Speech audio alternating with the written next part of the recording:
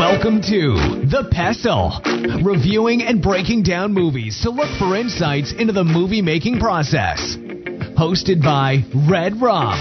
All work and no podcast makes Jack a dull boy. Let's kill the light and start the show. Welcome, everybody, to The Pestle. Today's show is brought to you by Hooli, making the world a better place.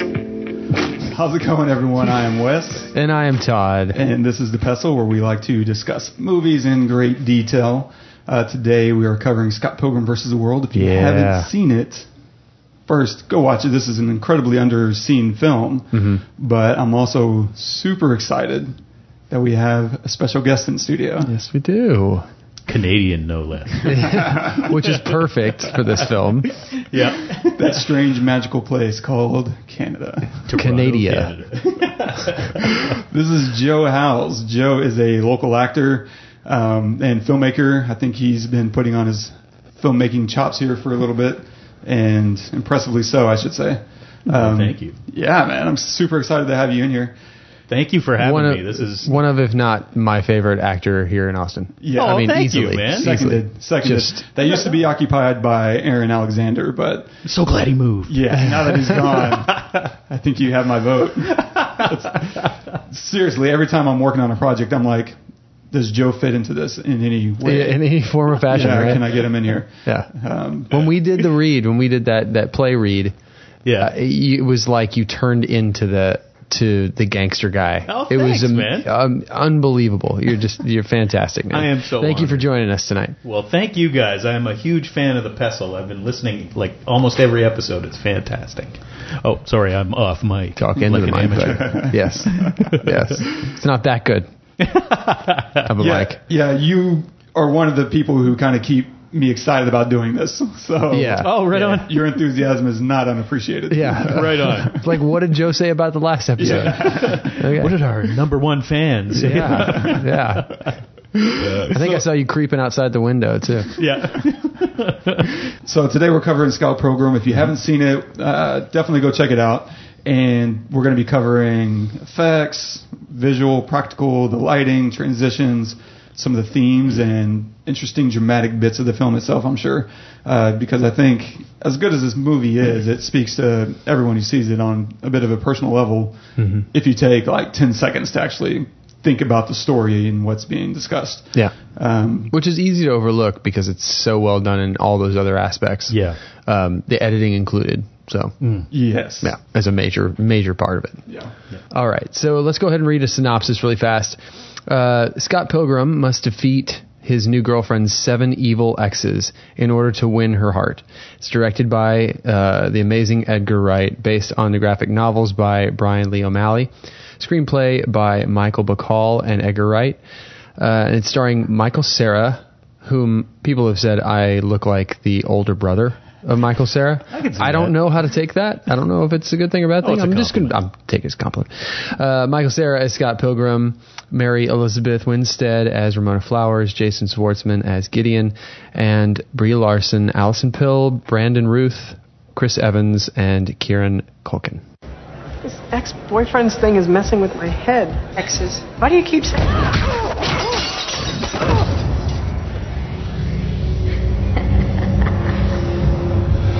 Girl from earlier? Roxy? You know this girl? Oh, boy.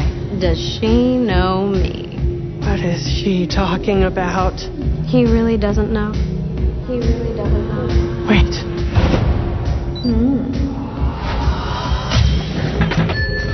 You and her? It was just a phase. Just a phase? You had a sexy face? It meant nothing. I didn't think it would count. It meant nothing?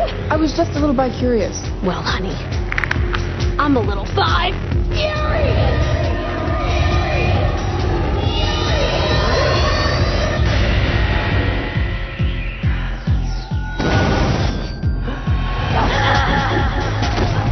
Do that again, and I will end you. Back off, has-been.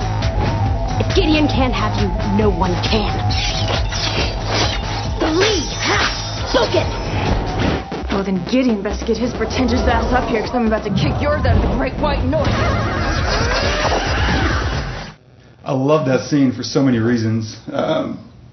Super it's interesting as they're talking about it, right, and having that conversation, that dialogue of, you had a sexy phase, it was almost like he was willingly ignoring, very willfully ignoring the signs that she'd subtly been trying to communicate to him, like, you keep saying exes instead of correcting me whenever I'm saying ex-boyfriends. And then it finally dawns on him, like, oh, yeah, it's because, you're bi. Girl. Yeah. And it's so unassumed, and I've heard from some people that bi people have it a little bit harder right now than homosexual people in terms of general acceptance, because you don't necessarily fit squarely into one or the other. And so him kind of dealing with this phase of understanding who this girl is that he's dating, and not subtly, and it's super subtle, he's not trying to be aggressive or overhanded about it, but he's not quite understanding that who she isn't exactly who he's kind of forcing her to fit the mold of. Yeah, and I like that they smooth over kind of the political incorrectness of that, because I have been in the last couple of years in conversations with trans people, and I've screwed up the pronouns. And I rehearse for that, because I want to be the guy that gets the pronouns right. And just when you're talking and stuff, right, it just comes out wrong because you're just not used to it. Yeah, not having to. So I like how this parodies the normalization that the world that Scott lives in is. It didn't even dawn on him that someone he'd be interested in could be bi. And I like that they poke fun at it, and that they make it light and laugh at it. Yeah, that's sometimes the best way to kind of address social issues, is to mock them and make it fun instead of targeted. You're not a target. It's all in a comical nature to help ease some of that dialogue into place, because he's the butt of that joke. Oh, yeah. Absolutely. Oh, yeah. So we usually let our guests, and you're only the third one, but we usually let our guests pick the film, and you pick this movie. Yeah. Why? So it's funny. So I have a lot of personal connections to this film. I've been delighted to find in the past few years. But just watching it for the first time, this flew under my radar as well. I bought it with my Xbox Live account. And this movie was it's like it was made for me. So from the very first frame, we're looking at an 8-bit Universal logo. I've worked in the video game industry. I've been a video game fan for years. So immediately, you've got me. And then in the very next card, they make a loud and proud announcement that, hey, everybody, Toronto's not going to be standing in for Chicago or New York or Cleveland or whatever American town. This story is Canadian. It takes place in Canada, and there's going to be Canadian characters in it. Yeah. So again, they've got me. I'm also a drummer, and I was in a lot of Canadian bands that had exposure, minor exposure on a national level, and some fairly big exposure on a national level. So I've been to Toronto. I've played at a lot of the clubs in this film. While I've seen bands at Lee's Palace, I had the worst gig of my life at I think it was at Sneaky D's, which is in the comic book. It's not in the movie. And I think I've played at Rocket Lounge as well. So are these all real locations that they're playing? All totally real locations, yeah. Whoa. And you'll see a lot of the background stuff, like Honest Ed's is like a famous thrift shop that there's a cultural joke in Toronto that you've got to be mental when you come out of there, because it's just this bewildering thing. And I love that there's more of it in the comic than there is in the movie, but in the movie, it plays, it definitely plays a role. So then there's that too. I've got this connection to the Canadian indie music scene, so I couldn't help but love the music. And then Ramona Flowers, Mary Elizabeth Winstead, I find that she looks exactly like my beautiful, hot, sexy wife. Awesome. Who is an American, and I'm a Canadian. So this is a movie about a Canadian. Some Canadians won't admit this, but we find Americans pretty exotic. So really? It's like in this movie, she's American? Oh, okay, really? She's from the wrong side of the tracks. Exactly, yeah. Did you ever dye your hair? It's coming, actually. Oh, okay. All right. My wife is right over here. Yeah. So I can't help but love this film. It's like I said, it was made for me, and my connections to the film. So I played drums for Leslie Feist, who everybody just knows as Feist. So she was in Broken Social Scene at the time they did the soundtrack. I fell in love with her and her band after this. Absolutely, yeah. So I was good friends with her. I played in bands with her, and I played drums on her first solo album. So there's that. Broken. Wow. I did not know that. How did I not know that about you? Well, that solo album was not the one that 1, 2, 3, 4 was on. I know, it was but like a really I know the indie record. one. Yeah. And so, Broken Social Scene is all over this soundtrack, including, Metric, Emily Haynes from Broken Social Scene. Yeah. Oh, I didn't know Metric, that. And they're the ones who wrote Black Sheep, Which is a great song that track. Envy Adams band, Clash of Demon Head. We were commenting on that. When they played, I looked at Wes. I was like, "Such a great song." And I closed my eyes and rolled my head. And I was like, "This is a great song." Yeah, I loved it. Yeah, and I love that they, Edgar Wright says in the director's commentary that whenever there's a band in a TV show or movie, it sucks, and the characters are having to pretend that it's a good band. So they're like, why don't we? And in the comic, Sex Bob-omb sucks. I love that Edgar Wright made the decision that in this medium, how about the band rules and everybody likes them, and let's hire Beck to write the music, and let's hire some actual Canadian indie bands to really inject some, Canadian indie energy into it. And, and the last thing, I'm going to talk about myself one more time. Yes. Director of photography Bill Pope went on to direct Cosmos, which is a science documentary series that I did some visual effects for. So it's like every time I open up something and read about Scott Pilgrim, I'm like, oh man, I feel like I'm a little more connected to the film. Yeah, so that's why I picked it, because it speaks to me on an emotional level, and also it makes my insecurities and fevered ego, it inflates me a bit. Well, you earned it. Yeah, I would say so. Let's be honest. Wow, that's great. Yeah, I just learned like a bunch of stuff about you I didn't know. That's and amazing. I've been saving it just for this occasion. Well, it's perfect. When I first met you 4 years ago, I was like, I'm going to do a podcast with him one day. I'm going to be a mystery. Lo and behold. Yeah. So last week, I said that there was only 2 movies that I'd intentionally seen more than once, having completely forgot Scott Pilgrim. Yeah. Because I saw it 3 or 4 times in theaters, mostly to drag other people to the movie. Right. Because I think I was one of them. You were the very second person I was like, Todd's got to see this. Yeah. And it's really hard because anytime I desperately love a movie, I undersell it every time. And I'm always trying to slyly try to get people to watch things that I like. I'm just fanatical on the inside about. And I saw this opening night at the Draft House in South Lamar. They had 4 screens going at the same time at just past midnight. My boss at the time, Jay, who you know, who now runs Tastemade. He's one of the executives over there. He's one of the dudes behind all the dudes. And he was like, hey, man, we had been working all night, just working on YouTube, all this corporate stuff I used to do.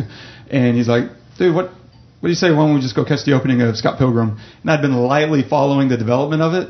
And it had Jason Schwartzman, which I'm just not a big fan of him. It's not that I don't love him in certain roles in certain movies, but in general, I don't know why. He just rubs me the wrong way, and I'm just like, I don't even want to watch something with him. Michael Cera at that point, I was indifferent about. I hadn't really watched Arrested Development, so I wasn't super familiar. And so we go, and Edgar Wright is there. He's like introing the movie, and he is just a madman. He decides, hey, for everybody coming, this late, showing up to this movie, it means so much to me. I'm going to give everybody a high five. And he ran up and down every single row, giving everybody a high five. You're kidding. It was pretty awesome. That's awesome. And so obviously the mojo is really good as you sit down and watch the movie. Yeah. And then, like you said, that Universal logo hits and you're like, oh, that's fun. But what really caught me is the opening sound of the first frame is Zelda. And I was like, oh my God. Yeah. You have me. Yeah, I don't care what happens after this. Yeah. You've already won me over. Yeah. It felt like an Alanis Morissette song come to life. And it does, man. It just rocked me from there because in that first scene, he uses Zelda like 3 or 4 times. All the little da-da-da-da. Yeah. Like all kinds of little moments. But yeah, and then the music is obviously just incredible. It feels like a comic book movie the way a comic book movie would actually look if a comic book as you turn through the pages were a film. If you use like the spectrum of the attempt to put comic books into film, There's Ang Lee, who like literally had multiple panels on screen, which didn't work. That's not. That was an effort. Work in the film medium. Overall, I kind of like that film, but that didn't work. Mm-hmm. And then you go to the Marvel Cinematic Universe in DC, where it's like we're just embracing film here. There's none of the comicness of it, really. Maybe some lighting and stuff like that. But this, Edgar Wright said, "I want every cut to look different, as if you're really quickly reading a comic book," and that hits a happy medium because it's playing to the strengths of film and the strength of the comic book, because you're never bored. And it lets Edgar Wright shine where he shines best, which is transitions that drive the story forward and that tell useful information all at the same time. He's like just a master at that. Heck yeah. Yeah. And walking out of that, I mean, even in the middle of it, I was like, my God, the editing in this is insane. That this is all just so meticulously prepared in pre-production that the editor must have been like, "You want me to do what?" And they're like, no, we're working it out before we shoot anything. Don't worry. And I love when a director comes on set. Well, there's a Steven Spielberg documentary on right now where there's a whole section about how a good director, even when they're completely unsure of themselves, can't let an ounce of that out. You have to present as if you know what you're doing. Mm-hmm. With Edgar Wright, I think he always does know exactly what it's going to look like in the final edit. There's some footage in the making of where he just puts Mary Elizabeth Winstead up against a black screen, and she has no idea what's going on. He did this with a few of the actors. He's like, okay, now you're flirting with the camera. The camera's like the hottest man you've ever seen, and now, he just said something wrong. He just said, and they're great actors, so the emotion is right there. And then he's like, great, we got everything we needed. The thing I love about that is, as actors, especially if you've ever been cast on a major film, for security reasons, they can't just give you the script. They give you your sides. And when you go to acting classes, a lot of people want to know like backstory and stuff like that. But you have to remember, your character has no idea what's happening in the moment. Your character is discovering the story as it goes along. So part of being a great actor is being receptive to what's happening in the moment. So when a director throws you up against a black wall, just being able to crush it with nothing but, okay, this emotion, now this emotion, now this emotion.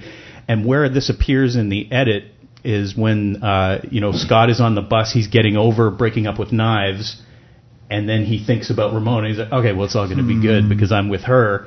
And you see Mary Elizabeth Winstead's flirty face in there, and it serves that story point in that really cool pan. Yep. Across the bus. Panel. And how do you plan for that? He just had to have all that in his mind to just grab an actor and go get some coverage. That's shot listing to the nth degree. Yeah. Oh, man. Like, the production on this had to be so much fun.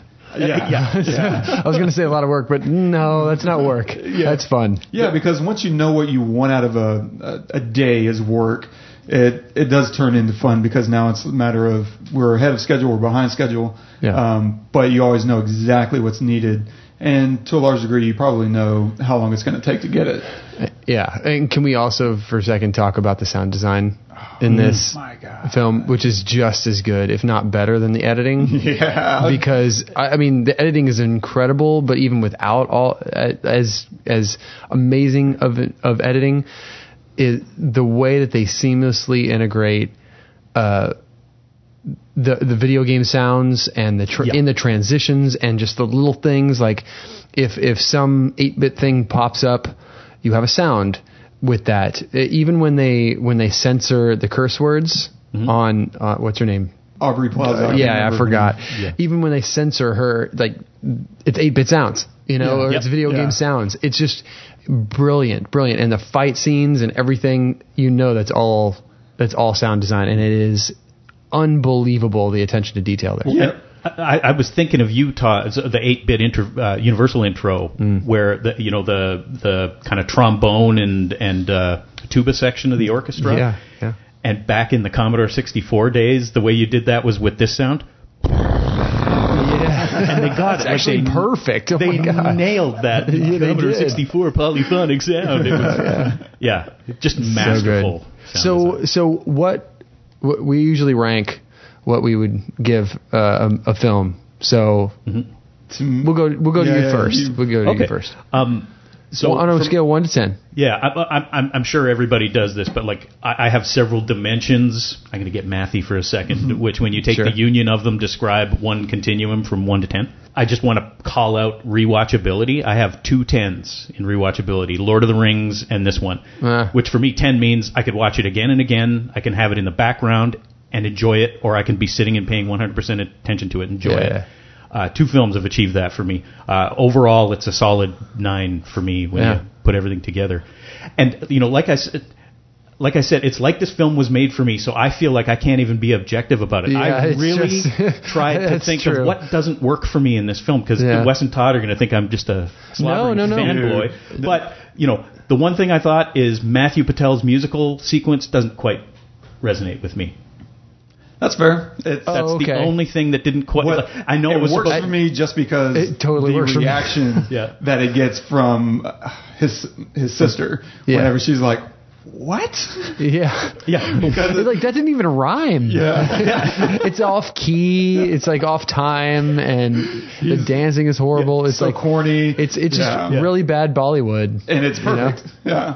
He's just incompetent at doing the Bollywood. And it goes to serve that they dated in 7th grade for a week and a half. And that's why he doesn't have a whole lot of power, and why he's just like ridiculous. Yeah, exactly. Right?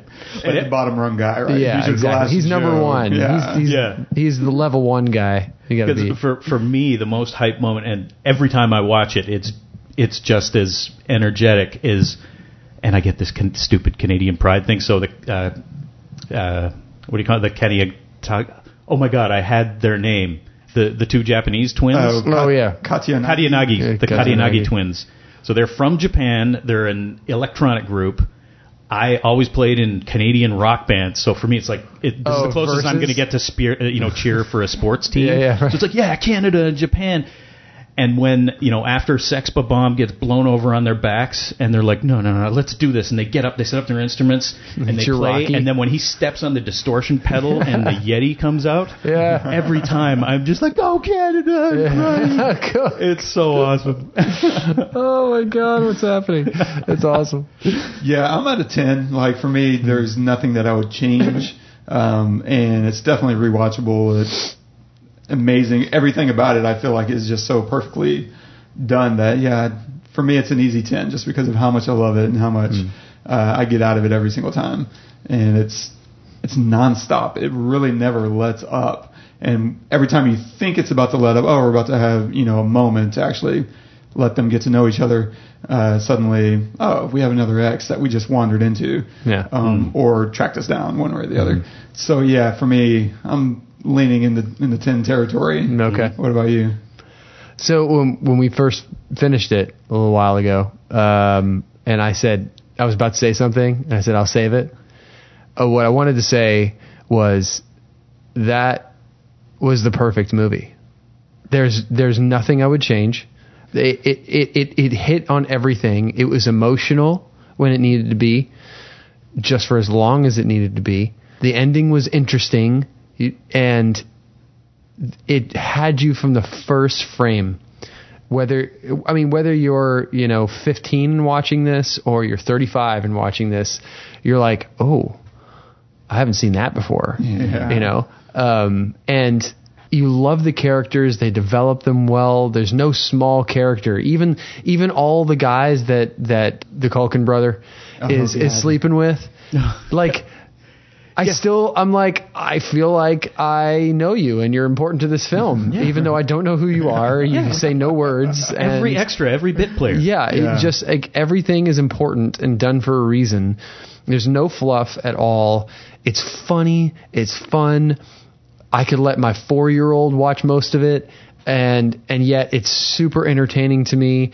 And the music is incredible. It's so freaking good. When you first hear Sex Bomb, you're like, oh, these guys are the shit. With the long hallway pool. Oh, yes. Yeah. Oh, my God. It was so good from Nye's point of view. Yeah. So good. She started and the fact that hallway pool was all practical. Yeah. Like, when you watch the making of, they're literally like at the very end of the camera move, they're pushing the couch forward a little bit to make it look like all the parallax is just settling So into good. that final card. Such care. Everything from sound design to editing to the acting to the production to the story. There's just nothing, like you said, Wes, there's nothing I would change. It was so much fun. I was so excited to watch it again, and I can't wait to watch it again. Yeah, absolutely. I mean, it's not only that it doesn't wear out its welcome, it's that it turns the fact that it's aware of the point at which the welcome is worn out and turns it into a fun thing. Yeah. The Negasky. Yeah. Because clearly, oh my God, you can just hear Edgar Wright, the audience is going to be totally exhausted, so let's just play with them and set up this new fight. And then they just come out and set up. It's such a good How brilliant is that? They can't let one little thing go without turning it into genius. Have you read the book? Or the graphic novels? Yeah, so I've read all the graphic novels up to about halfway through the last one. I've heard conflicting, I guess, views on the movie from people who read the novels that, they felt a little bit let down or didn't cover X, Y, Z, which is always an issue with adapting. But not you, huh? You had... Yeah, well, and I'll admit I'm a little bit biased because I'm in the filmmaking world, and I know how hard it is to adapt. But I really feel like a lot of the dialogue gems, just a lot of the writing gems that are in the movie are lifted from the comic book and placed at the right time. Like, there's so much more stuff that happens in the comic book that really kind of fleshes out the story, and there's this one moment with Ramona that's so sad, and it would have been totally out of place in the film. It's a beautiful moment in the comic book, but I really think they pulled out what works in the medium of film and left on the page what really works on the page. But Brian Lee O'Malley went to film school for a little while. He dropped out, and he must have taken storyboarding courses. So you remember the joke at the Rocket when the Matthew Patel fight is about to happen? And the visual joke that I had always credited Edgar Wright with is, you zoom in on Knives and then pull out to Scott, and he's super worried. And you zoom in on Ramona, pull out to show Knives, and Ramona's like, "Who is this?" Sure. And then there's the joke triangles that are popping up. You zoom into Wallace and you pull out, and it turns out he's into Julie's boyfriend. That little joke. Yeah. That's in the comic. Those 3 zooms are in this panel that's done in kind of a half moon pattern. Yeah. And so I was just amazed that, Edgar Wright could easily have been like, I'm the visual guy, I'm the director, I know how to do this. I love that he just said, man, Brian, that's a great idea. Let's just do exactly that. And it worked in film. Yeah, I feel like some of my favorite directors probably have not as much of an ego when it comes to good ideas. Let the good ideas stand, and everything else can take a back seat, including my ego, my pride. The exception might be someone like a David Fincher. I don't know what he does, but I assume, yeah, it's a good idea. Anyway, moving on. Next deal. I can see that. Yeah. And I'm sure his idea is just as good. Yeah. Probably in most He's cases. a master of his craft. Well, I'm sure there are some directors whose style is my actors are puppets, and they're going to do exactly what I want, and that works for some directors. Yeah, Kubrick. Yeah. Oh, yeah. What surprised me watching it this last time was the lighting scheme. I hadn't really noticed it as much, but there's a lot of hard shadows, there's a lot of long shadows, and it looks like everything is 90% practical because of how much he uses that practical lighting inside the transitions. It's not just, in post we're just going to, fade out. We're going to have an actual light degrade and fade our characters out for us. Which is really tough because last week we were talking about La La Land and how difficult some of their light transitions were. None of those issues. And granted, these are much faster, so you can get away with it a lot easier. But I was just so impressed with the continual use of it because that's exhausting. That's a timed rehearsal. You are figuring out exactly what is happening when, and so that you can sync it up with whether it's the visual effects or the actual lighting, working with your gaffer, to strike a light when it needs to be struck. Every point of the way. I mean, I think the easiest might have been the actual music video sections of Envy Adams, right, when she's doing her metric song. Mm-hmm. Because now it's okay, finally we're back on old footing again. Yeah, we're gonna pump in time with the beat, and then we're gonna cut when it's to the beat. And so you finally have something physically reverberating through you that I can sync with. Whereas some of these other sections, right, it's a verbal cue. And you have to be playing with this rhythm in your head to be on point, because it's nonstop. Mm-hmm. It's speed. We cannot drop below 50 miles an hour or our bus is going to explode. Yeah. Yeah. And they were aiming for 40 setups a day, which it amazes me. What? So do you remember the scene when Todd from Clash at Demon Head is about to start his fight with Scott, mm-hmm. and he throws Scott through the wall, and there's that 2-panel shot where there's the green room, right, and then the wall, and then the alleyway. Yeah. That was not done in post. They set that up and shot it with a VistaVision camera, like a super widescreen, super high resolution VistaVision camera, and that was all practical. So they had a lighting set up in the alley, they had a lighting set up in the green room, and Edgar Wright himself was performing flashbulb hits, in time with music and in time with beats. And when Todd steps through that hole into the alley and just with a whoosh of his arm, the couch that all the sycophants were on goes out of the way, that was practical. They had a rope on it and rails and pulled it out of the way. And if you're going to do as much of that as practical as possible, you're going to need like a 40 setup a day goal. But man, does it pay off in the end result. Yeah. Oh, yeah. It just looks phenomenal. Because when you're getting it on set, there's nothing that can replace that in post. Yeah. You either have it or you don't, and you need to have it on set and know that you have it before you can move on to the 39th set. Yeah. And, you and I talk about how much we admire the art of cinematography. Mm-hmm. Bill Pope talks about how he really wanted to, in all the fight scenes, there's got to be flares. And he said the best way you do that is with an anamorphic lens. So they shot those on anamorphic and just cropped the frame just so that he could get those nice exaggerated flares. And it really heightens all those fight scenes. Oh, yeah. 100%. Yeah. I wonder how much of that they did with Baby Driver. God. Probably a lot. Yeah. Right? Yeah. It's such a... We were watching it, and I turned to Wes, and I said, wait, who directed this again? And he said, Edgar Wright. And I said, oh... The music guy. Duh. Yeah, absolutely. Yeah, it makes perfect sense that he would do a movie like Baby Driver. Yeah. After this. Yeah. Yeah, so it just caught me by surprise, because hard shadows aren't normally something you associate with big production Hollywood, unless it's like a noir. But not necessarily like a love film or kind of this comic booky action film. Because, go watch any Marvel film. There's not a lot of hard shadows in those guys. They have all these nice, soft, beautiful lighting with these nice, pretty highlights hitting you all over the place. Whereas here, but because they did it so practical, that's just kind of what you're going to end up with. If you're not going to bring in a Kino to kind of fill in some of these soft shadows or these hard shadows that's coming in from the person standing to your right, and suddenly, they cross, or you move your hand across your face and you're going to have this hard shadow. That's the way it's going to be unless you take time to do these extra coverage, setups.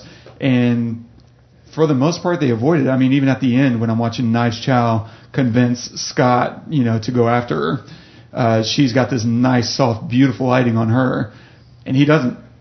Mm-hmm. And it feels like that's just a lot of honest... maybe they set up a bounce card here or there just to help cut it down a little bit, but it really feels pretty true to the scene and to the setup because there's a light behind him that's kind of motivating her lighting. And there's I don't remember seeing, maybe there's like a lamppost in the background or something, but I don't remember seeing any lighting in her frame that would be motivating his lighting. And so they cheated a little bit, but they're still going for this very realistic, practical effect. And I just tip my hat because I don't know, I think it just grounds you a little bit more, and it also doesn't interrupt those moments when they're using those practicals within the scene itself as a, cutting it off and on. Because if you start playing with that, suddenly you really have everything out of control and out of hand. If you're doing 40 setups a day, that you just can't afford to botch too many takes. No, you got to get it like first or second take, right? If you're doing 40? Yeah, that's insane. And the thing that blows me about is a lot. The thing that blows my mind about cinematographers too is that choice, because that's where Knives becomes like the most heroic person in the film. So you've been going for her all along. I'm going to be fine. And also Ramona has a hero moment there where both the women are willing to give up what they've been fighting for out of respect for each other, not for Scott. It's out of respect for each other.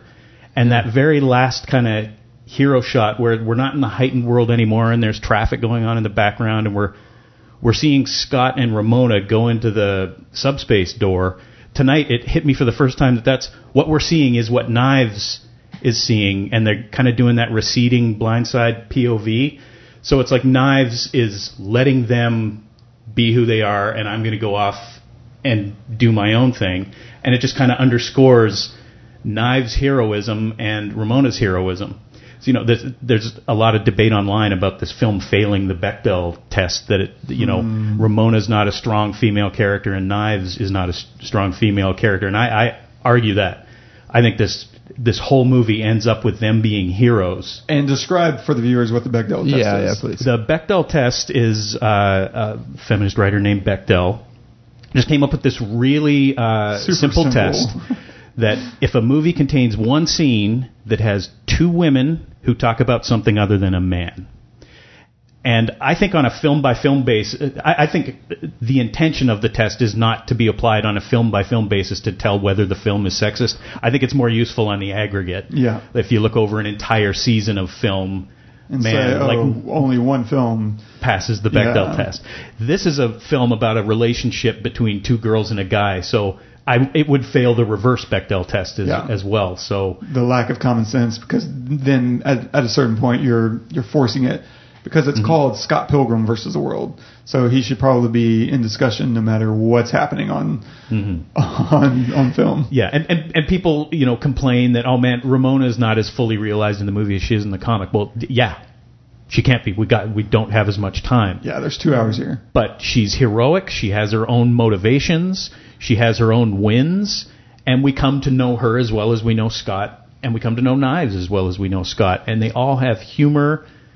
I think they're all on the same level, and I think it's a miscall to call this like a sexist film or a film where the female characters aren't just as engaging or arrive at the same place as the male character. I did find it, to speak to that a little bit, I did find it a little not off-putting, but just a little like that's interesting when Gideon was petting Ramona. Right. Sitting up there on the top of their throne or whatever, like she was his pet, and very degrading.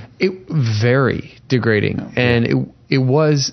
I wonder why they chose to do something like that. Apparently, that was an improv. Jason Schwartz was just coming up with stuff. I mean, it fits character. Yeah, it makes you hate him more. Mm-hmm. He's a sexist, but it also makes you. Jerk. It also makes you like, okay, let's get personal for just a second. Yeah, for sure. Right? I have been on that side, on Scott Pilgrim's side, of wanting to date a girl who wanted some other complete, because he's a bad boy or because he's just a complete a-hole, she wanted him. Mm-hmm. And I was the nice guy. And I lost. Mm-hmm. Right? And so I think maybe my reaction to that, to him like petting her and her saying, I can't resist, whatever, was so negative because I've been through it.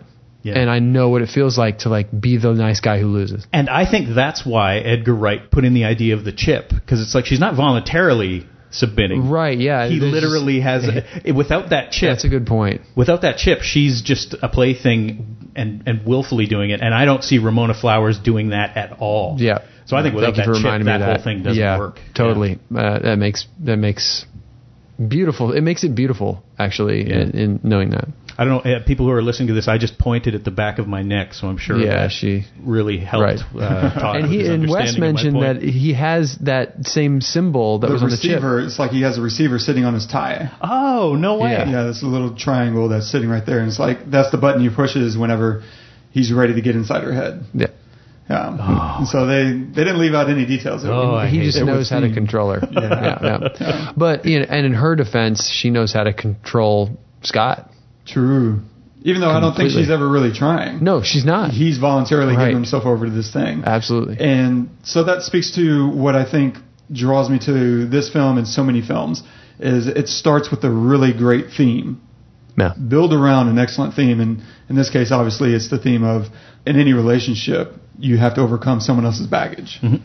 You know, you have to eventually fight yourself, is what, you know, the end sequence is really talking about, right? It's, he can't do it for her. He has to grow up. Yeah. He has to respect himself enough to know that I can be with this person regardless of what they've been through, right? And what they're dragging in, as long as they're there for me too. Because that's exactly what happens, right? It's at that point, whenever he grows up, he matures, and he admits to his own scumminess, because he is scummy. Mm-hmm. And there's this interesting message, because he's doing exactly to Knives what he did, or what she's doing to him, what Ramona's doing, right? He's going after the damaged person. He's going after this person who's difficult and complicated and has this whole history, whereas Knives is brand new. She's inexperienced. She's never even kissed the boy, is what she says, right? And instead of going for that, it's like, oh, that's not as exciting and interesting. I have her. I'm going after what I can't have, and what's more complicated, and what it makes me feel like less of a person. Yeah. Mm-hmm. Oh, yeah. And it's not until that end sequence, whenever he respects himself enough to look past that and grow up and admit to his scumminess to both of them, that Scott has earned the power of self-respect.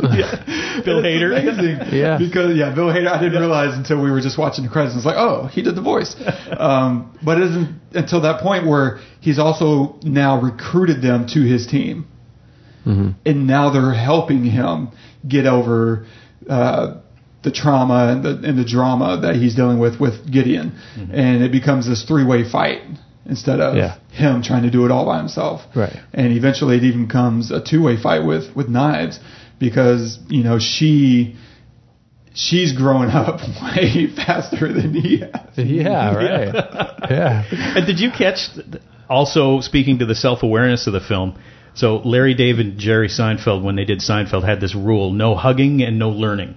Because up to that point, so many sitcoms would have, a very special blossom. Oh, my God. And every episode, someone would have to learn something. And their thing was like, can't we just laugh? Like, can we just have fun with these characters? We're just going to put... Feels like I learned something. Learned something. But at the very end, Gideon says, after all that happens, Gideon says, okay, are we done with all the hugging and learning? So it's like they directly call back to Larry David and Jerry Seinfeld. It's like, okay, now it's fun time is back. Kicks his head off. Yeah. And the best part of the movie to me is when he and his nega self walk out together, and they're gonna have brunch next week. It's actually a really good guy. It just is the perfect thing. Like you said, Edgar Wright was like, okay, they're going to be exhausted. Oh, there's going to be another fight. It's going to be even bigger because he's fighting himself. Oh, my gosh. And then it just cuts. I love how they just cut. Like, which I know upset some of the comic fans, because apparently there's some whole running story with them. But I don't want to know it. I don't want to see it. Right? It was perfect. It was perfect. They walk out and they're friends because he's embraced himself and he's okay. Yeah. Now he's like dealt with himself through conversation with himself. What, are you going to beat the crap out of yourself? No, that's not the way that you defeat yourself. Yeah. You have a rational insight in your own mind. You ask yourself questions. You give yourself the honest answers, and that's it. You have to talk to yourself in order to beat yourself. You make friends with yourself, and that's exactly what he did. Yeah. It's such a Canadian way to fight yourself. It's so Go for brunch with yourself. My God, that's so good. Yes, that is. Couple of donuts, eh? Yeah. Sorry, the only time I'll do that. Oh, don't do that again. That's like me doing it. It's bad. So, just to touch technically again, there are so many like match cuts and these zoom ins and zoom outs, but it was really a lot of the watching it this time, I get really fascinated with the idea of these kind of anime cuts of, you have two characters diving at each other, and it's just infinite movement of speed lines. Yeah, with the speed lines. And in this case, it seemed like they do it quite a bit of like dolly zooms where or a vertigo shot, I think it's more commonly known as, where you're pushing in, but you're zooming out and racking focus at the same time. It's super complicated. Oh my God. But it begins to enunciate or exaggerate some of the movement that's happening, because depending on if you're going in or out, the background shrinks or the background grows, depending on emotionally what you're going for. And so using those techniques along with those speed lines begins to create this imminent action that's happening. Because I don't know if I've ever really seen another movie use it in this way. Because normally it's going to be like a Lord of the Rings thing where it's like, oh, the ring wraiths are coming, and you see this character sitting still and you're doing this vertigo shot, and they're having a realization. That's normally the way I see it, is there's fear happening or a realization happening, which in Vertigo it's all fear-based. But in Lord of the Rings and these other films, it's always this sense of, I'm realizing something's coming, I hear something. Really quick, let's just describe what that shot really looks like. So you say you have someone sitting in a chair, right? Essentially what the camera is doing is it's pulling back.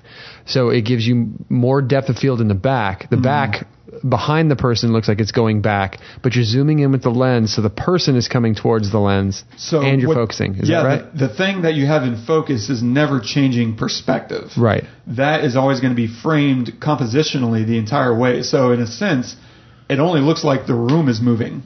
Right. Yes, exactly. Right? Okay. Yeah. Okay. And if you're pulling focus properly, the bokeh is also increasing on the background. Right. Exactly.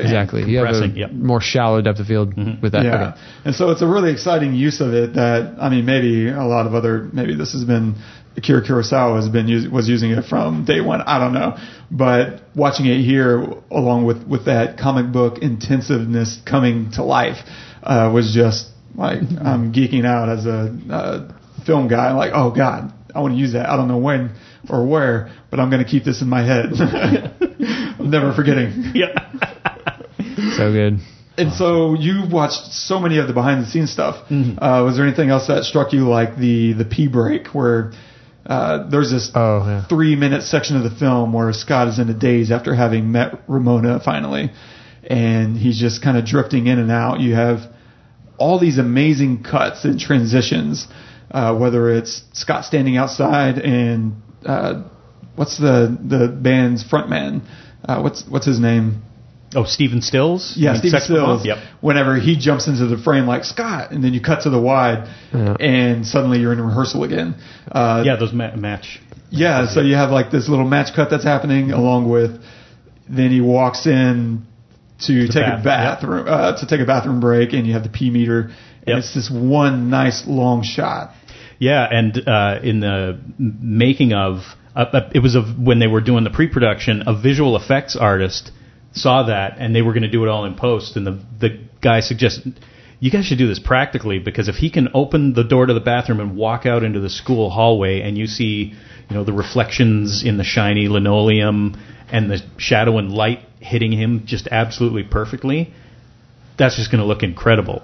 And so, they actually have on the making of the crew, that door closes and Sarah is performing in there, and there's all this stuff moving around, and eventually you've just got this school hallway there. Yeah. And apparently it was a couple of takes before Wright remembered. Oh, he said have him walk all the way out, so until you can see his feet is what's going to sell this whole thing. So he'd almost that forgotten. makes sense. I was going to say he'd almost forgotten the whole thing that the VFX guy had the whole point of it suggested. Yeah. And you know what the most subtle one of those match cuts, the shot and reverse shot stuff, is Knives and Scott in the record store talking, and just by convention of us knowing what the axis line is, you don't even notice that they've gone from the inside of the music store to they're walking down a snowy street, because they match the lighting so well and they match the composition so well. And then you realize, and in that one little section, they move from the music store to the street to a rehearsrsal to back to the street at night with just three of those.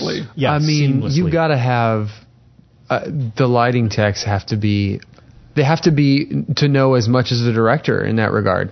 Yeah, you're not only running tests beforehand to say, okay, this is going to match, but I just feel like unless they just had a crazy amount of budget, which I don't think they did. Yeah. You don't have as much time as they probably needed in pre-production to run some of these tests. Yeah. And so you're right. I think you have to just really be in love with your techs and I mean, your gaffer and your DP to trust them to say, I know when this is off, and maybe even you're just grabbing those lights regardless and saying, no, we're gonna make sure. Yeah, it sounds. I mean, I think Bill Pope has done enough of these. You know, he did the Matrix. He was DP on the Matrix films and stuff. He can probably run and gun a little bit, you know, make decisions on the fly and help Edgar with those. Because you have to start making the decision, too, of, well, are we ever going to shoot tungsten, right? Everything's going to be daylight balanced in order to match indoor and outdoor. So you probably make some of those practical decisions along with the sheer force of will to get everything else working. Yeah. I was curious, what do you guys think of Michael Cera as an actor? Because it's pretty hip to hate on him. But hate on him? Yeah, a lot of people. I know what you mean. He's the same in every movie, but if you watch this film, look it up. Like just before he gains the power of self-respect, and he's walking into the club, and the guys who want the passwords, the look on his face, the physicality of it. He's a totally different Scott Pilgrim, and yet still Scott Pilgrim. And he's like, this club sucks, the music sucks, you suck, and I'm gonna. And the look on his face, that's a great performance. And anybody who says he's the same in every film just isn't paying enough attention to him. I completely agree. I've never been a hater. I understand the arguments against him, and I'm a pretty kind to actors, I guess, and maybe that's because I'm an actor. Yeah, but could be. We're all actors here. I've stuck up for the one that everyone loves to hate on, which is Keanu. I stand up for him because I think he's a great actor. I think he's awesome, highly underrated, and I also unfairly hated on. Yeah. And Michael Cera for me falls back in that line. Yeah. I don't have any problem with actors there are some actors who you cast them for their personality. Sure. You know, Tom Cruise or Ice Cube. I don't need Ice Cube to be a chameleon. If I cast Ice Cube, it's because I needed Ice Cube. Yeah, exactly. Dude, can you come and be Ice Cube? And there's no reason to hate on him just because, there's no reason to hate on Sarah because he plays the role of the feeble, kind of like small guy. You need somebody to play that. Yeah. And he plays it perfectly. Yeah. I think he's a great, great actor. Yeah. And everything I've ever seen him in, I thought he was either funny or endearing, but always lovable. Yeah. You know? He's not a show stealer. Nope. But it's not easy to do this. He can steal it by making you laugh so damn hard. Yeah. When the first time he talks to Ramona, I lost my mind. He's holding his cup that he's already crushed. He's still holding it when he's talking to her. And you mean when they're in the hallway and he's telling the Pac-Man with story? The wall behind them, and with the light switch that's way too high. Yes, yes, exactly, exactly. And he just kind of like slides over the wording. Yeah. And he's holding his crushed cup, and he tells her whatever, and he's like, "Okay, I'll never talk to you again. Okay, goodbye." And then he whatever he says, and he walks away. Yeah. It's perfect. And there's lots of stuff. Like Edgar Wright had kind of a commandment for the actors: don't blink as much as you can. Don't blink when the camera's on, because the characters in the comic book aren't blinking; their eyes are open all the time. Wow. So I don't know if you're an actor. There's awesome. There's all kinds of athletic stuff that you're doing, like it's the middle of July and we're pretending it's cold. Don't blink. Say your lines. Be engaging. I'm Scott Pilgrim still, but I'm angry. That's not a bad actor. There's not a bad actor in this film, but Michael Cera is definitely killing it. Yeah. And nail all this choreography while you're at it. Yeah. He became like a ninja fighter. Yeah. A badass. And Nega Scott, I mean, that look on his, apparently they just put some like shadow on his cheeks. But that's his, and obviously the red eyes, but that's his face, Nega Scott. He looks badass. You know who really steals the show, though? Well, I would say two people. The first one I just love, and I'm like, you picked wrong. I love Knives. She is just the best. But the real scene stealer, right, is Kieran Culkin. Yeah, totally. How incredible is he? He's perfect. He's so good. I remember walking out, and this guy probably had like 30 lines. And I felt like that was a test, man. They were all passed. Like every line is a killer. They were all important lines. Yeah. He was like his almost like he was Scott's internal. Yeah, his conscience. His conscience. Thank you. His Jiminy Cricket. Yeah. Like even to the point where like he would pick on him a lot, but Scott Pilgrim picks on himself, right? Yeah. So he plays that card, but also when Gideon calls him on the phone and Culkin says, second thought, go kick his ass. What a perfect asshole. Exactly. And he says that, and you're thinking, what the heck is going on in the bed next to this guy? Exactly. So good. And the cast talks about when they did the Matthew Patel scene, they were up in that that balcony forever and falling asleep and stuff. And when they went to do their coverage. In a video game, there's a fighting video game. There's a role you don't fight until the guy says fight. Right. And that was Kieran's job in that scene to say fight, and they all gush on him. And the cast, one of the cast commentaries, that I could not believe what you pulled out for that. And when you watch it again in slow motion, there's just so much energy in it, and you're just ready for a fight now. It's awesome. Did you know? Speaking about knives, Ellen Wong had her acting coach on set with her for like the first few weeks. This was the first shot that she's in Scott Pilgrim was her first time on a movie. Yeah, because she was a martial artist, which is how she landed the role. Yeah. And obviously she's a complete badass. And I've been really upset that she hasn't gotten more premium roles since then. I know. I mean, even in she's in Glow now. She's in Glow, yep. And she still has kind of a backseat, and I'm really upset. I'm like, y'all better give her something next season because she is way too talented. Yeah, she's a front. Yeah, she's an A-lister in my book. She's fantastic. And she killed it. Yeah. It's super impressive for your first time out. Jesus. God. Yeah. And that's got to suck too. Like, where do you go from there? Yeah. No kidding. You can still go up. She's got plenty of time. What is she like 21 now? No. I'm just kidding. She was like, I know, she's probably 25 in the movie or something. Yeah. Have you guys watched this film with someone who just is indifferent? I've only seen it twice, and both times were with this gentleman sitting across the table. Man. Because it's something, because this is so underrated, and I think we showed it to a couple of friends who just couldn't care less. They were just confused, out of place, and I don't know if it's like, man, if you're not into video games or indie music or film, or I don't know the number of things you have to hate to be just indifferent to this film. Yeah, because everybody else I show it to is just in. Yeah. Everyone I've ever showed it to has been kind of crazy about it. This is one of my, I don't know, I probably have 3 or 4 like go-to. Friendship test? Yeah, a little bit of a friendship test, but also like film test. Like, are you in? Do you understand? Or, and even if it's someone that I know isn't like a film buff, I'm like, this is something you probably haven't seen, go watch it. And it's always going to be Sunshine, Scott Pilgrim, Attack the Block, and like Never Let Me Go. I'm probably going to recommend one of those if like, oh, okay, you like films, but you're probably not separated too far from Marvel and the. Yeah, the Buffalo 66 is one of those for me too. Nice. The Vincent Gallo one. Yeah. Because I hadn't seen that before you invited me over to watch it. Oh, yeah. I forgot we watched that. Yeah. Old school. It's so good. Real old school. Okay, I haven't seen that one. But it's criminal. I just find some of these films, especially Sunshine and Scott Pilgrim, I find it just criminal that it's so underseen and underrepresented. And waiting, I was like, you know what?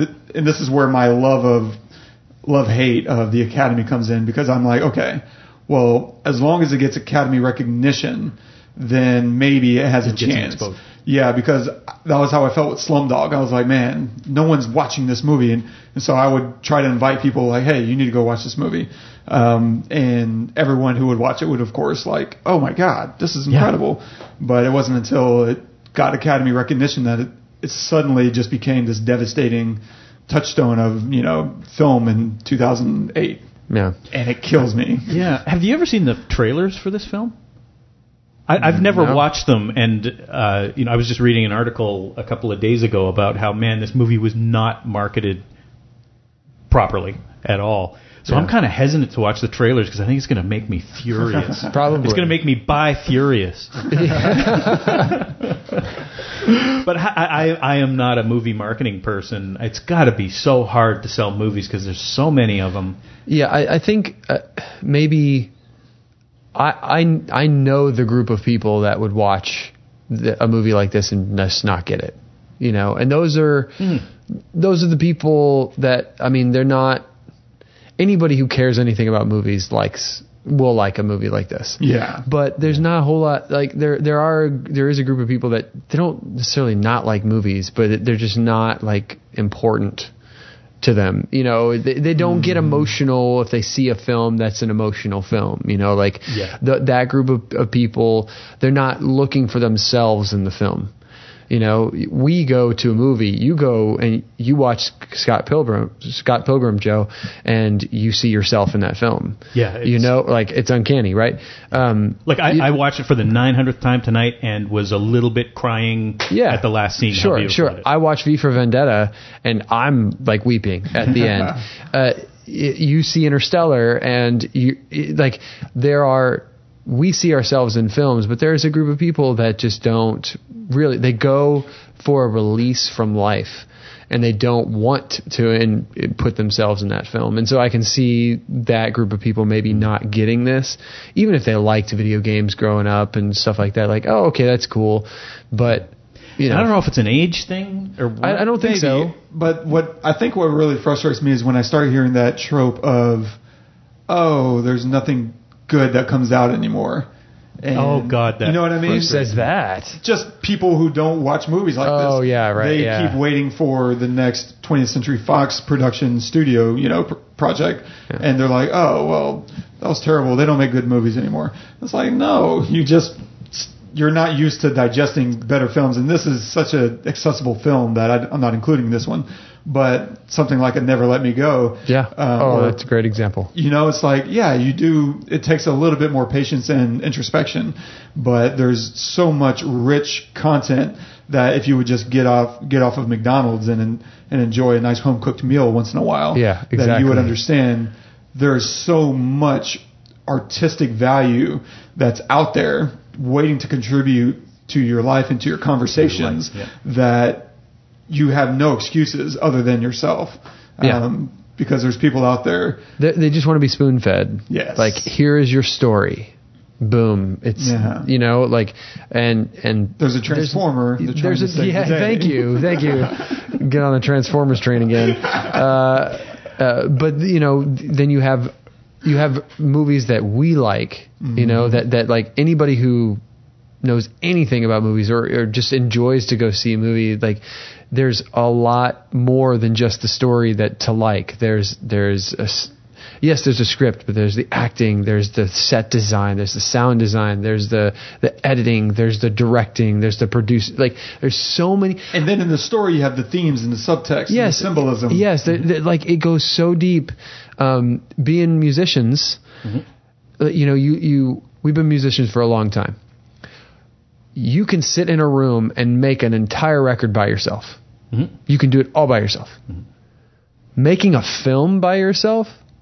No way. Impossible. Especially a film like Scott Pilgrim. Yeah. Literally impossible. It takes dozens, if not hundreds of people that come together with one specific train of thought. Getting everybody on the same page all the time. Every single day. Mm-hmm. It's miraculous that anything gets made. That's even half the quality of Scott Pilgrim. Yeah. If you think about it. Absolutely. Yeah, and there's something like my mom worked in a movie theater as an usher when she was a kid, so she saw like every musical in like the 50s and 60s. Poor thing. Then after that, she was just like, movies, that part of my life is over. So, my mom's got the best sense of humor in the world. So, we're watching Gravity. I think I told you this. We were watching Gravity a couple of Christmases ago, and she'd walk through the room every once in a while. Oh, they're still floating, floating. It's all stupid. My mom gets a pass because she's just a person to whom movies aren't important and storytelling isn't important. Yeah. I feel like movies and storytelling are an evolutionarily selective advantage for human beings. I'm absolutely convinced that 25,000 years ago, maybe there was a danger over that hill there. There was another tribe or something like that. And it's so much safer to tell a story about how dangerous it is over there and instill a fear or a caution in someone than to actually take someone over there and show it. I think storytelling and I think it's in our DNA to be moved by stories and to be able to suspend our disbelief. I completely agree with that, and I've long thought that art has played a really significant role in the development of humanity itself. Whether you're talking about the development of love and the monogamy, the whole concept of monogamy and raising a family and looking after your own. And I think art has played such an incredibly important role in our development that it's insane to me to think that, certain people, may not find as much value in art or the arts, or just, I feel like that's kind of an underrepresented ideology or thought process. It makes no other sense to me that it's been this whirlwind, this cauldron of things that have gone into developing our mind. Because Absolutely. It's such a developmental process that you might say penguins can be monogamous or penguins can have lifelong loves, which may just be a myth anyway. But it's such a special thing in humanity, the idea of love. Whether it's monogamous or not isn't really relevant, but for so long that was such a crucial part of our development that art, I just can't see any other way than art playing such a crucial role in communicating to each other, not only how we feel about each other, but like you said, these abstract concepts and ideas of danger and mortality and the whole beauty of legacy that is passed on through stories. Gilgamesh and Beowulf and these ancient stories that have been passed along. We don't have any idea of all the simplest stories that have, come and gone. I was listening to a Freakonomics episode where they theorized that language itself came from the very cooing that a mother and a baby were trying to share with one another. Right. And language developed out of that. And it's theory, obviously you can't prove it, but it's a beautiful sentiment. Yeah. And I am just a raving madman for sentiment. Yeah, me too. Yeah. And Roger Ebert wrote this fantastic essay that film's the only medium that really allows you to live someone else's life for a while. And what a valuable political thing that is, to be able to understand someone else's hardships that you have no possibility of ever understanding. Like I've never been to Rwanda, but watching Hotel Rwanda, I have at least an inkling of what it's like to be thought of as a cockroach. Yeah. And right now my mom would come in and so you're justifying this, you're using this to justify a love of a movie that has the line, I have to pee on her. Yes. I mean, I have to pee. I have to pee. Thanks, Mom, for keeping me real. Yeah. But that's why film and we're still in this golden age of television that really, really resonates with me, and I get really mad when people say, "Oh man, all the good movies were yesteryear." I feel like it's all ahead of us. Yeah, it has the ability. Film, more than any other medium, I feel like, has the ability to actually make you identify with someone or some ideology that you never thought you would, or that you have been against, right? I mean, we talked about V for Vendetta as a good example about this. You're like, I don't identify with terrorists, quote unquote, or like someone who would blow up a building like that, You watch the movie, and maybe suddenly now you're seeing another a really good case for exactly. it. Or hello, Star Wars, the quintessential the rebels are the good guys. Yeah. Okay, well, are they? They just they destroy the Death Star with thousands of people. I don't know. Really bad. And or Breaking Bad too. Yes, thank you. And it's like one of the only mediums where it can do that, and you walk away with a whole different perspective if you want to pay attention to it. If you want to pay attention, and if the movie itself paid attention, right? Because if you don't start with a great theme, it's going to be really an uphill battle after that. Yeah. I feel like every movie that I've ever loved has a very strong theme and something that it's trying to communicate at our core, and going back to the whole idea of humanity and what's inside of us and what's to come, what's behind us, and all of those things. It's always trying to communicate something below the surface than what's happening through words and actions. And if you can encapsulate that in something good, then the sky's the limit. Yeah. And I love, it's something like this that's just an enjoyable little piece of art. Like I'm like, I spent a lot of my high school years, no girlfriends. I was just drumming. I was just practicing drums. My whole life was school and drums. And I missed out on all the high school breaking up and cheating and all that sort of stuff. And this is a little way for me to experience that in a humorous way. And how does it affect these other people? Aren't you glad you just played drums? Yeah, I know. Now looking back on it, I'm like, I'm kind of glad I got to skip all that drama. So last little question, because I think we've gone probably over time. I have no idea how long we've been on here. When I first watched this movie, and even now watching it tonight, I'm looking the entire time for the reality that everyone besides Scott Pilgrim is seeing. Do you know what I'm saying? Mm-hmm. So like Scott is fighting these exes. He's literally fighting these exes. What is everyone around him seeing? Are they seeing him actually fight these guys? Or are they seeing, somewhat of like awkward moments between these people when they run in, when he's, if I run into my wife's ex or something, there's an awkward moment and there's unsaid words, or whatever. And in probably the span of like 10 or 30 seconds, you either win or you lose, right? Whatever battle that really is. Yeah. Are they seeing that, or are they actually seeing the fighting?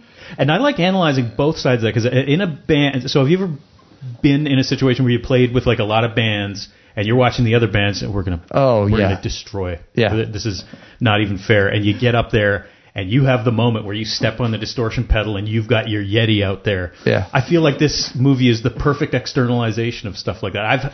I've been glared at by drummers, like Crash and the Boys drummer. My God, yeah. And I've glared at drummers like Clash and the Boys drummer. So good, such a good moment. I love that the movie lets you just jump back and forth. Yeah, well, this happens all the time. People fight and fly through the air with swords. Or this is just all going on in the heads of, oh my God, that's one of her exes. Yeah. And this is a mental battle that we get to see realized. Is that it? I don't know. I think it's the argument I think I would put towards it's not really happening would be some of the casual way that his bandmates take it. Like he's about to fight the vegan, right? Todd. Yeah. And Todd. Great name. Todd. Great name. Was the floor all wet, Todd? Todd's what your name. Oh God. And he's about to get crushed. He can't touch this guy. And the rest of his band, after he gets thrown through the air and lands, he's like, dude, call us when you're done. Like, they're so casual about it, right? Going to get pizza. Yeah. And meanwhile, he's like, I may not even live. Like, he might kill me. So I think that's the strongest case I can make towards it's not really happening. But I think everything else kind of points to that's the reality of this world is for whatever reason, there is actual fighting going on. And it's just acceptable, because especially when you look at the face of his sister.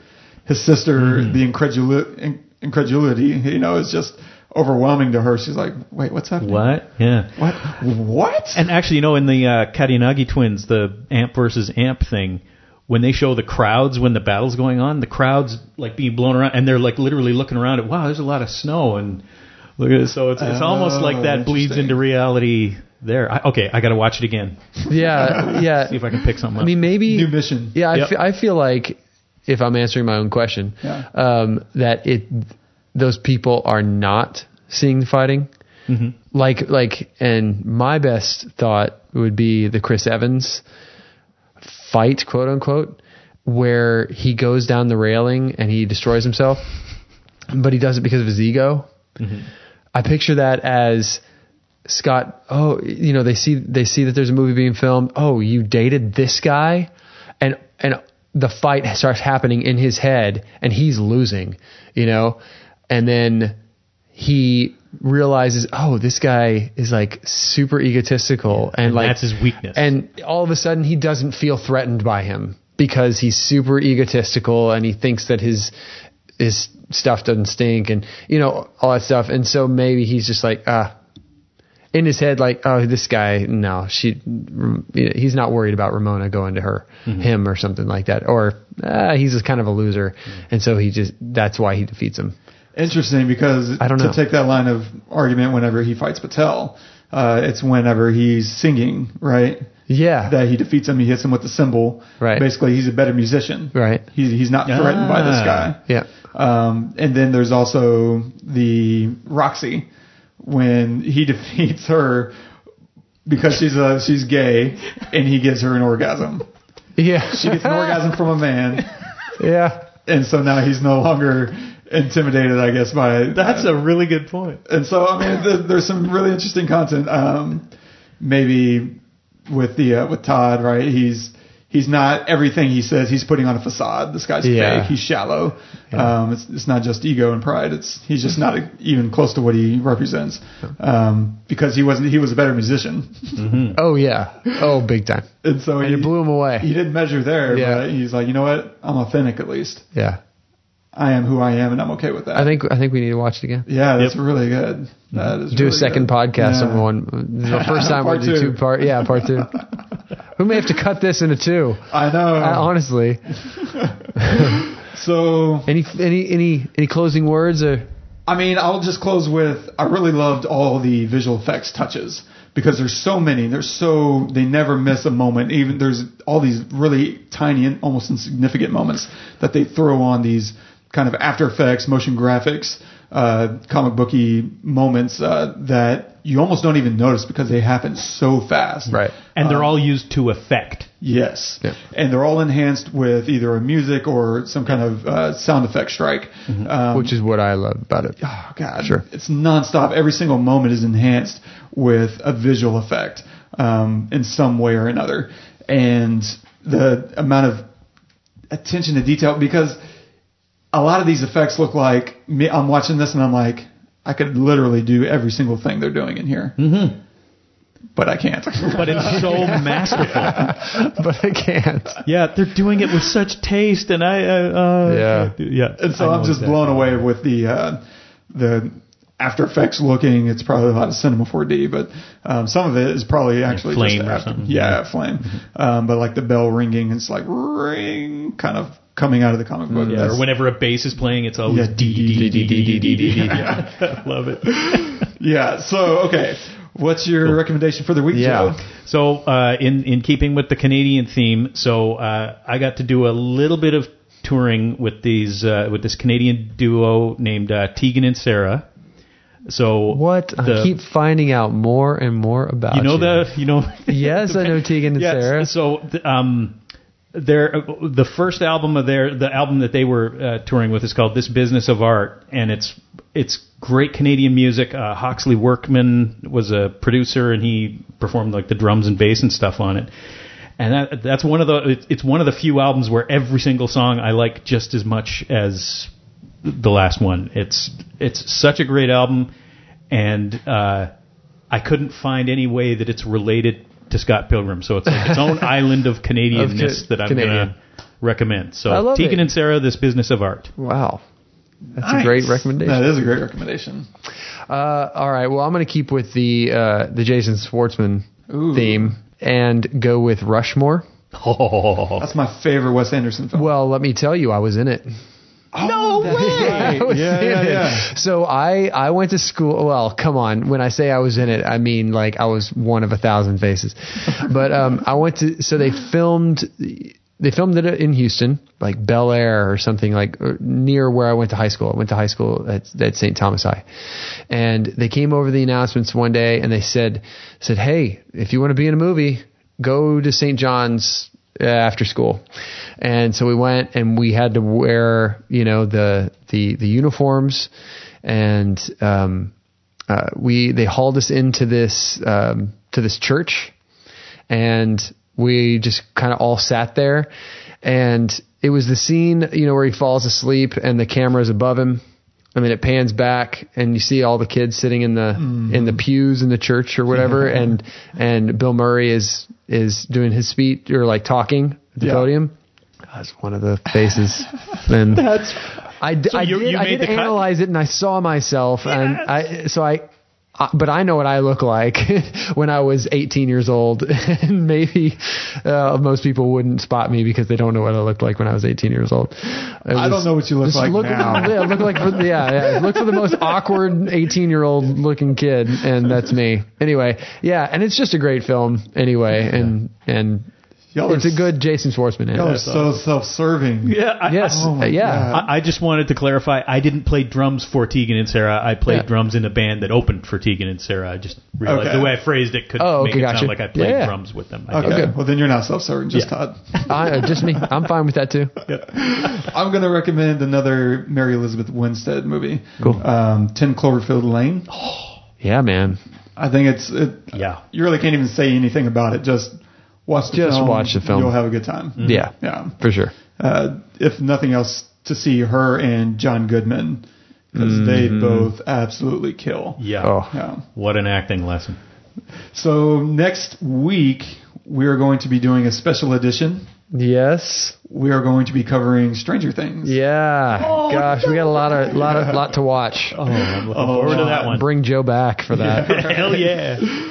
Don't forget to subscribe and review us on iTunes. Also, let us know what you'd like us to talk about. If there's a film you want us to cover, any special requests, definitely let us know. You can comment, and we'll put some links up to Joe and his work, things that he's worked on, and you can find that at thepesselpodcast.com/Scott Pilgrim. And we're going to close with a clip of the day today instead. But before we do that, I just want to take a second and thank Joe for the recommendation of Scott Pilgrim, making me watch it again. It's fantastic. And for joining us tonight. It's been awesome chatting with you, man. Thank you very much. And I found out so much about you. Yeah. God, it's great. I'm going to touch you after this in Rushmore. That's awesome. I don't know what to say to that. I'm going to go pee on her. I mean, I got to pee. I remember reading an article when I was about 12 years old, I think it might have been in Scientific American, where they measured the efficiency of locomotion for all these species on planet Earth. How many kilocalories did they expend to get from point A to point B? And the condor won, came in at the top of the list, surpassed everything else. And humans came in about a third of the way down the list, which was not such a great showing for the crown of creation. And but somebody there had the imagination to test the efficiency of a human riding a bicycle. Human riding a bicycle blew away the condor, all the way off the top of the list. And it made a really big impression on me that we humans are tool builders, and that we can fashion tools that amplify these inherent abilities that we have to spectacular magnitudes. And so for me, a computer has always been a bicycle of the mind, something that takes us far beyond our inherent abilities. And I think we're just at the early stages of this tool, very early stages. And we've come only a very short distance, and it's still in its formation, but already we've seen enormous changes. I think that's nothing compared to what's coming in the next 100 years. Thank you. You told me about this, and it blew my mind when you told me about it. Thank you for playing that clip. How awesome is that? Yeah. You want to talk about foresight and just, I mean, he talks about imagination, but his imagination to chew on that and to see the computer as an extension of ourselves, because, I mean, that's what the iPhone is at this point, right? Yeah. It's the culmination. Sum of human knowledge at your fingertips. It's incredible. And so I picked that because, one, I know how much you love Steve Jobs, and also Joe, apart from being an amazing artist, is a tech guy. He's incredible behind the computer as well. So I just wanted to throw that out there to you and see if you had thoughts on Steve Jobs and our bicycle of the mind. The bicycle of the mind. Yeah, one of the common attributes of most of the greatest people in tech that I've worked with is kind of this asshole streak. Apparently he was very difficult to work for because he didn't see the hurdles, he saw the goal. And he's like, if you have to work all night to get over these hurdles, I don't care. We all need to get to this goal. And I'm a hurdle guy. I'm the guy who has to get us over the hurdles. Yeah. And I try to pull myself up and see the big picture and see where we all need to go, and I can't do it. There's something just incredible about being able to look at the world around you and envision, this is where we need to go. And then to have the courage to make it happen, to bring other people on board and make it happen. That's kind of like filmmaking in a nutshell, isn't it? You know, Yeah, writer, producer, director getting together, and then for sure, just having this vision. I love that he talks about. I mean, obviously, I'm a cyclist, so I love that he talks about bicycle being the most efficient. But even bigger than that, just the idea of, I think what he's speaking to. Yes, he's talking about bicycles and he's talking about computers. But what he's speaking to is the fact that we are tool builders. So if you can change the world by making one thing that's difficult more efficient. One thing. You don't need to be Steve Jobs and make computers. You can be the guy that invented the bicycle. Just all you do is you have 2 gears and you have a chain around them and you pedal. That's it. And all of a sudden we're the most efficient creature in the world. That's incredible. So anybody out there, just know that there is a way to improve the world with a single little idea. It does not have to be big. I just got this thing on the back of my phone called a pop socket that I am in love with. I think this thing is crazy cool. Yeah. And it cost me $10, and it's like changing my world because it just like these little things that make life more efficient. In computer interface design, it's amazing how just making one thing a little faster or a little easier, in music software, is transformative. You know, making the creation of drum tracks easy opens up a whole universe of creativity to someone who wouldn't have the money for a drum set and microphones and a mixer and all that sort of stuff. Yeah. That's awesome. It's really good clip. Thank you. Yeah. Thanks, guys. Thanks for joining us, Joe. Thank you guys for having me. All right. Well, guys, thank you for sticking around for this 2-hour episode of The Pestle. Please join us next week when we do Stranger Things. Until then, this is Todd. This is Wes. This is Joe. Go watch the movies.